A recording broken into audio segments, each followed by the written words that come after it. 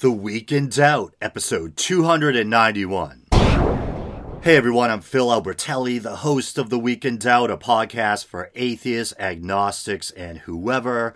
I take it everyone survived last week's rather depressing episode, the one dealing with celebrity suicides and depression. On a serious note, I hope someone got something out of that episode. I hope it helps someone out there. I know I said I was going to try to refrain from going into any of the tabloid aspects of the Bourdain story. And I should say up front that I'm using a screen capture tool again because I'm going to be juggling a lot of video clips here. And I think this might cut down on the workload for me regarding the editing. But anyway, yeah, some images surfaced of Asia Argento kind of canoodling with some French journalist. I guess they were originally sold and published a few hours before Anthony Bourdain's death, and then quickly taken down upon news of his suicide, but they've nevertheless ended up making their way into the public eye.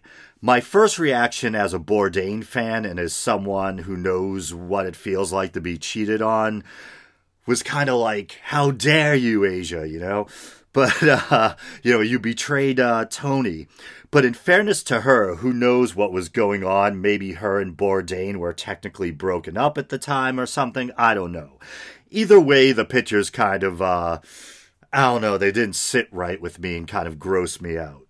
But enough of this. What is TWID turning into TMZ? Anyway, so onward. And before we start, I'd like to give a shout out to Stephen James Pastor for liking the Week in Doubt Facebook page. And also before we start, I'd like to read some iTunes reviews. I haven't done that in a while. So first we have a review from good friend of myself and the show, Crocoduck. And he says, been listening for a long time. Phil covers news stories, current events, and other topics of interest to agnostics, atheists, and whoever. He worked the tagline in there. All right. And gave me 5 stars. Pretty cool. Thank you, my friend. And then next we have, oh boy, a negative review. Someone who gave me 1 star. And I want to say I try to take negative reviews in stride. You know, I'm human, and kind of a neurotic human at that. So yeah, I certainly don't like being criticized, or I don't like being hit with a negative review. But I try to keep things in perspective.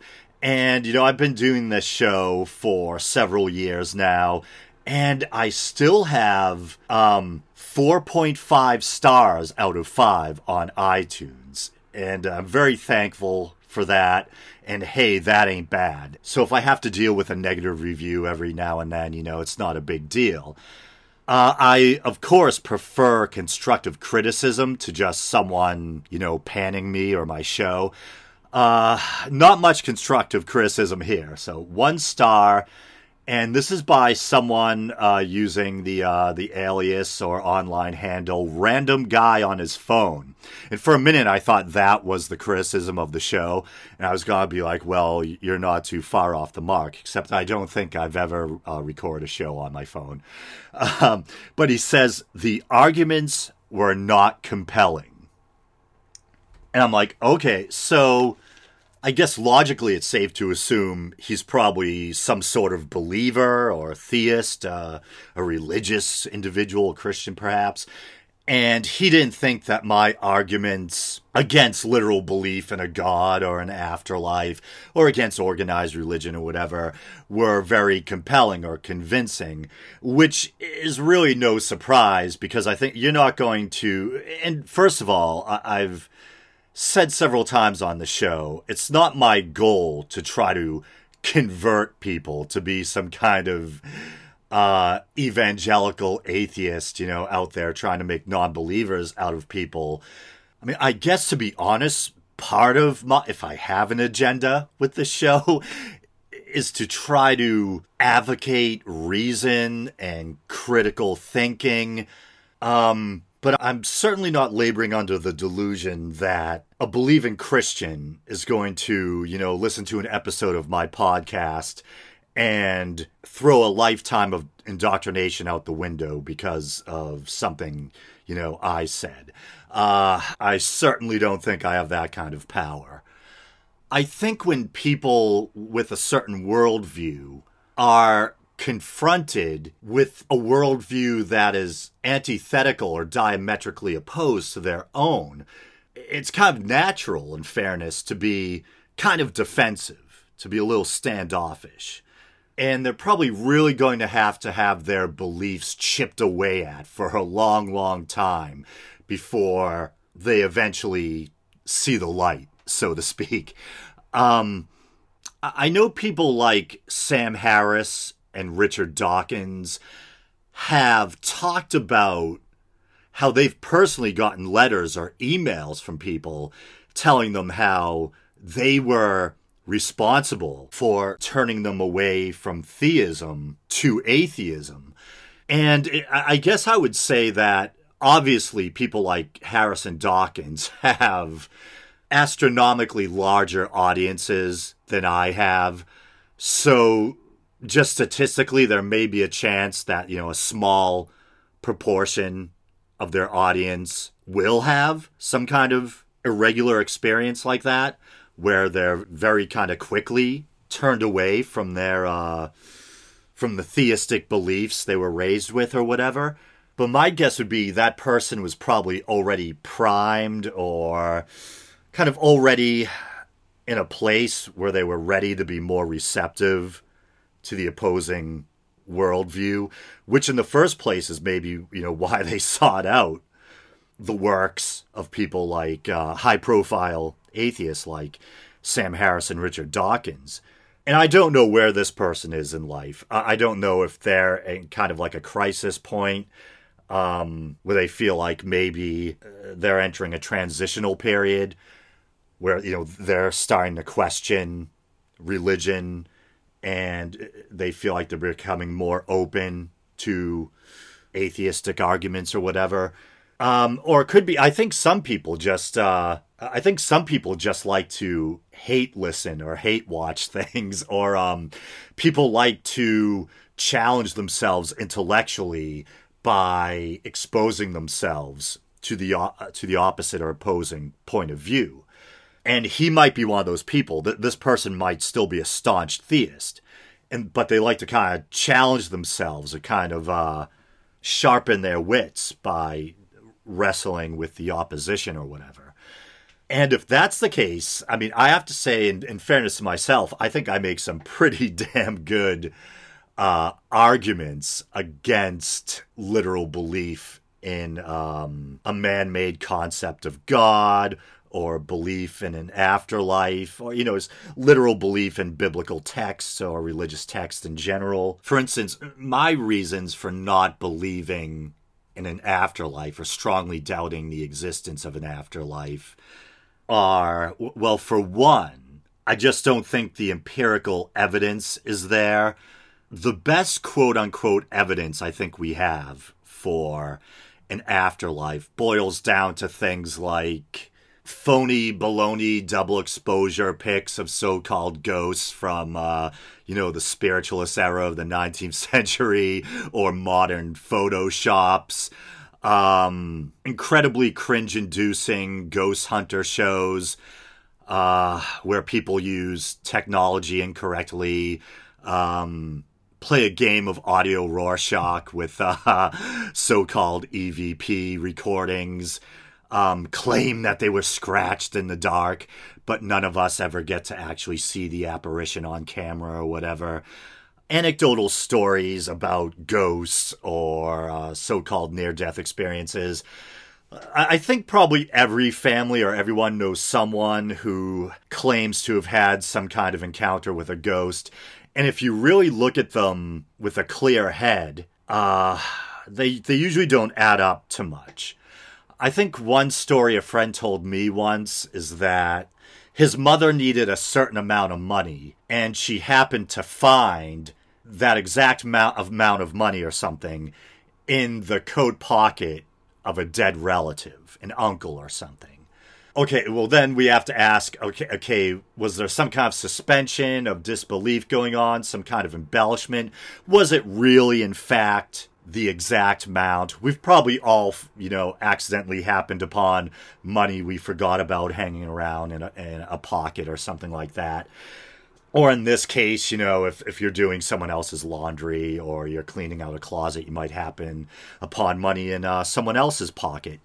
And what's more likely, that the person died with some forgotten money in their coat hanging in a closet somewhere, or that the person's ego self, their individual self, survived the death of the body, phased through the wall into the house like Casper the Ghost or something. And I don't know where the ghost got the money, but somehow or another, Casper got his hands on some greenbacks and stuffed them into the coat pocket of his former mortal self or whatever.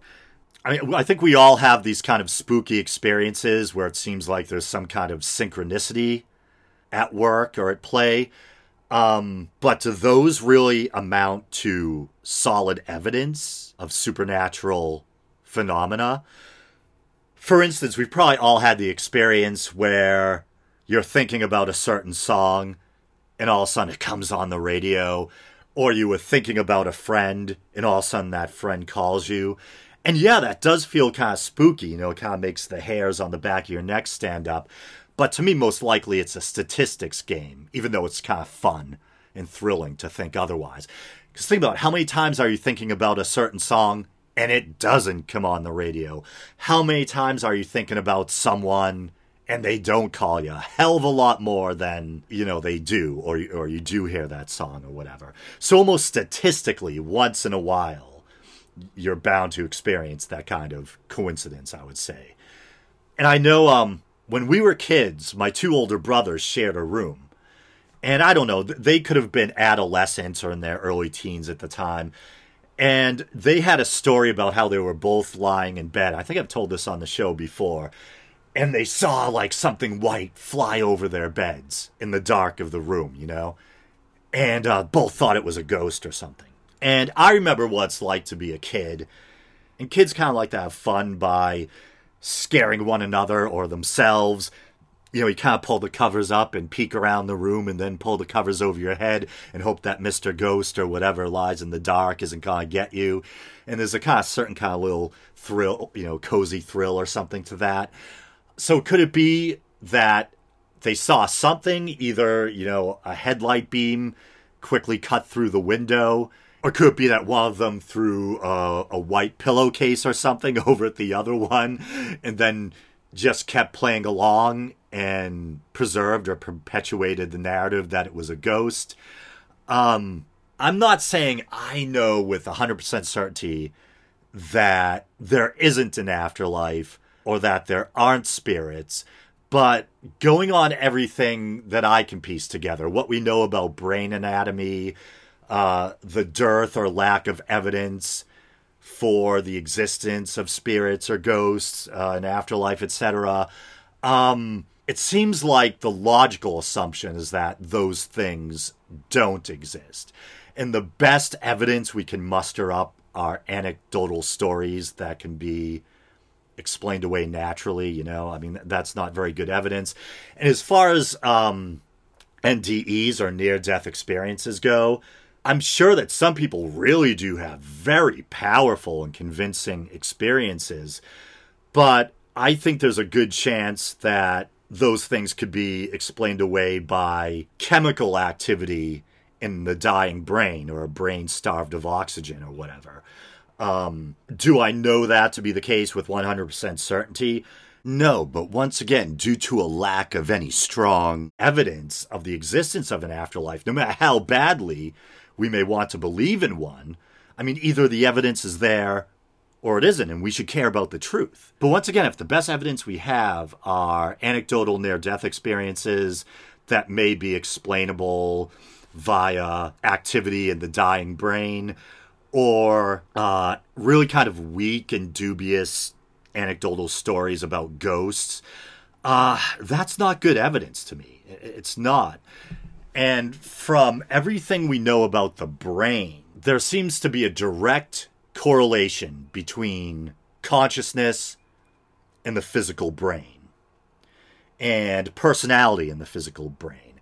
We know that if you damage a specific area of the brain, you can cause a correlating deficit in performance. For instance, if you damage the frontal lobe, there may be changes in personality, impulse control, that kind of thing.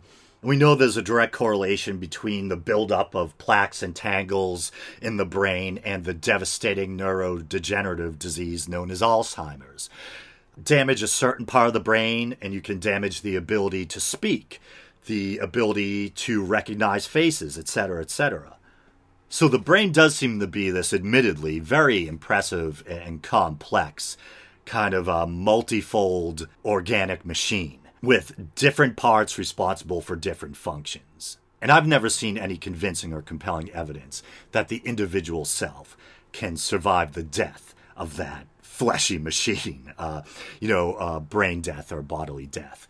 And I'm not saying that's what I want to be true. As I've said ad nauseum on this show,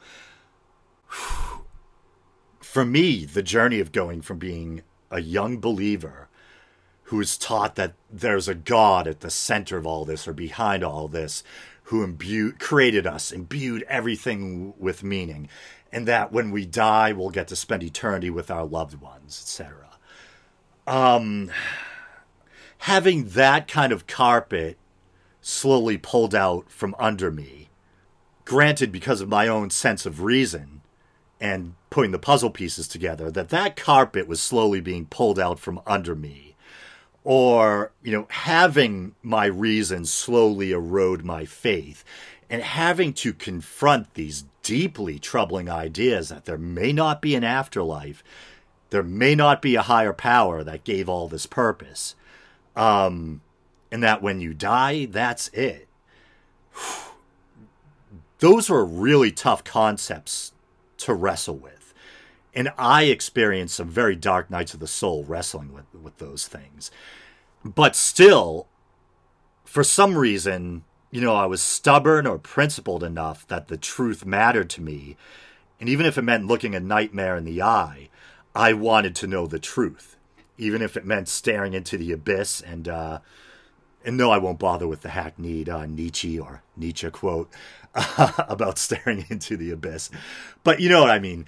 Looking these horrible concepts in the eye that, after being raised religious and suddenly really being confronted with the horrible possibility that what I was taught, what I was indoctrinated into may not be true. And that when we die, it's just lights out. As horrible of a proposition as that might have been, I still felt some kind of duty to the truth. I rather would know the truth and have to wrestle with that dark night than simply pacify myself with the superstitious dogma I had been spoon-fed growing up, So for the sake of brevity or simplicity, you can simply refer to me as an atheist. I sometimes still refer to myself simply as an atheist. Technically, I consider myself an agnostic atheist, as I think many atheists are technically agnostic atheists. Gnosis refers to the Greek word for knowledge. Agnostic basically means you don't know. You don't claim to know. Just factually, you admit that technically you don't know whether there is or isn't a God, or that at least you think it can't be definitively proven one way or the other. And I'm not arrogant enough to say that I know for certain whether there is or isn't a God. But then the atheist portion of the label refers to the fact that personally you tend to doubt the existence of those things, of a God, of an afterlife, because you just don't think that there's good evidence. And I think, as I've also talked about on the show before, I think my atheism kind of swings harder depending on what we're specifically talking about. I think even like the late Victor Stenger, a staunch atheist, once said in a debate that I was watching, even he is technically agnostic regarding some vague notion of a higher power, the God of the deists or something like that. But when it comes to the faith claims of organized religions, these specific man-made concepts of God, then I swing more towards hard atheism. As far as I can see, all religions are simply man-made belief systems, and you can look at them, you can see how, say with the Judeo-Christian Bible, both the Old and New Testaments, you can see how they're essentially cobbled together anthologies written by various authors. And you can even see how the concept of God, the concept of the devil, how these things evolve over time and borrow from other belief systems. You can see how polytheism develops into monotheism in certain cases, including with the God of the Bible. So yeah, not arrogant enough to claim that I know with 100% certainty whether there is or isn't a higher power in afterlife, but I'm atheistic in the sense that I don't see any good or compelling evidence. And I think we should all try to avoid simply believing in something because we find comfort in it. And I know that can be tempting. In some cases, it might even be a good coping mechanism.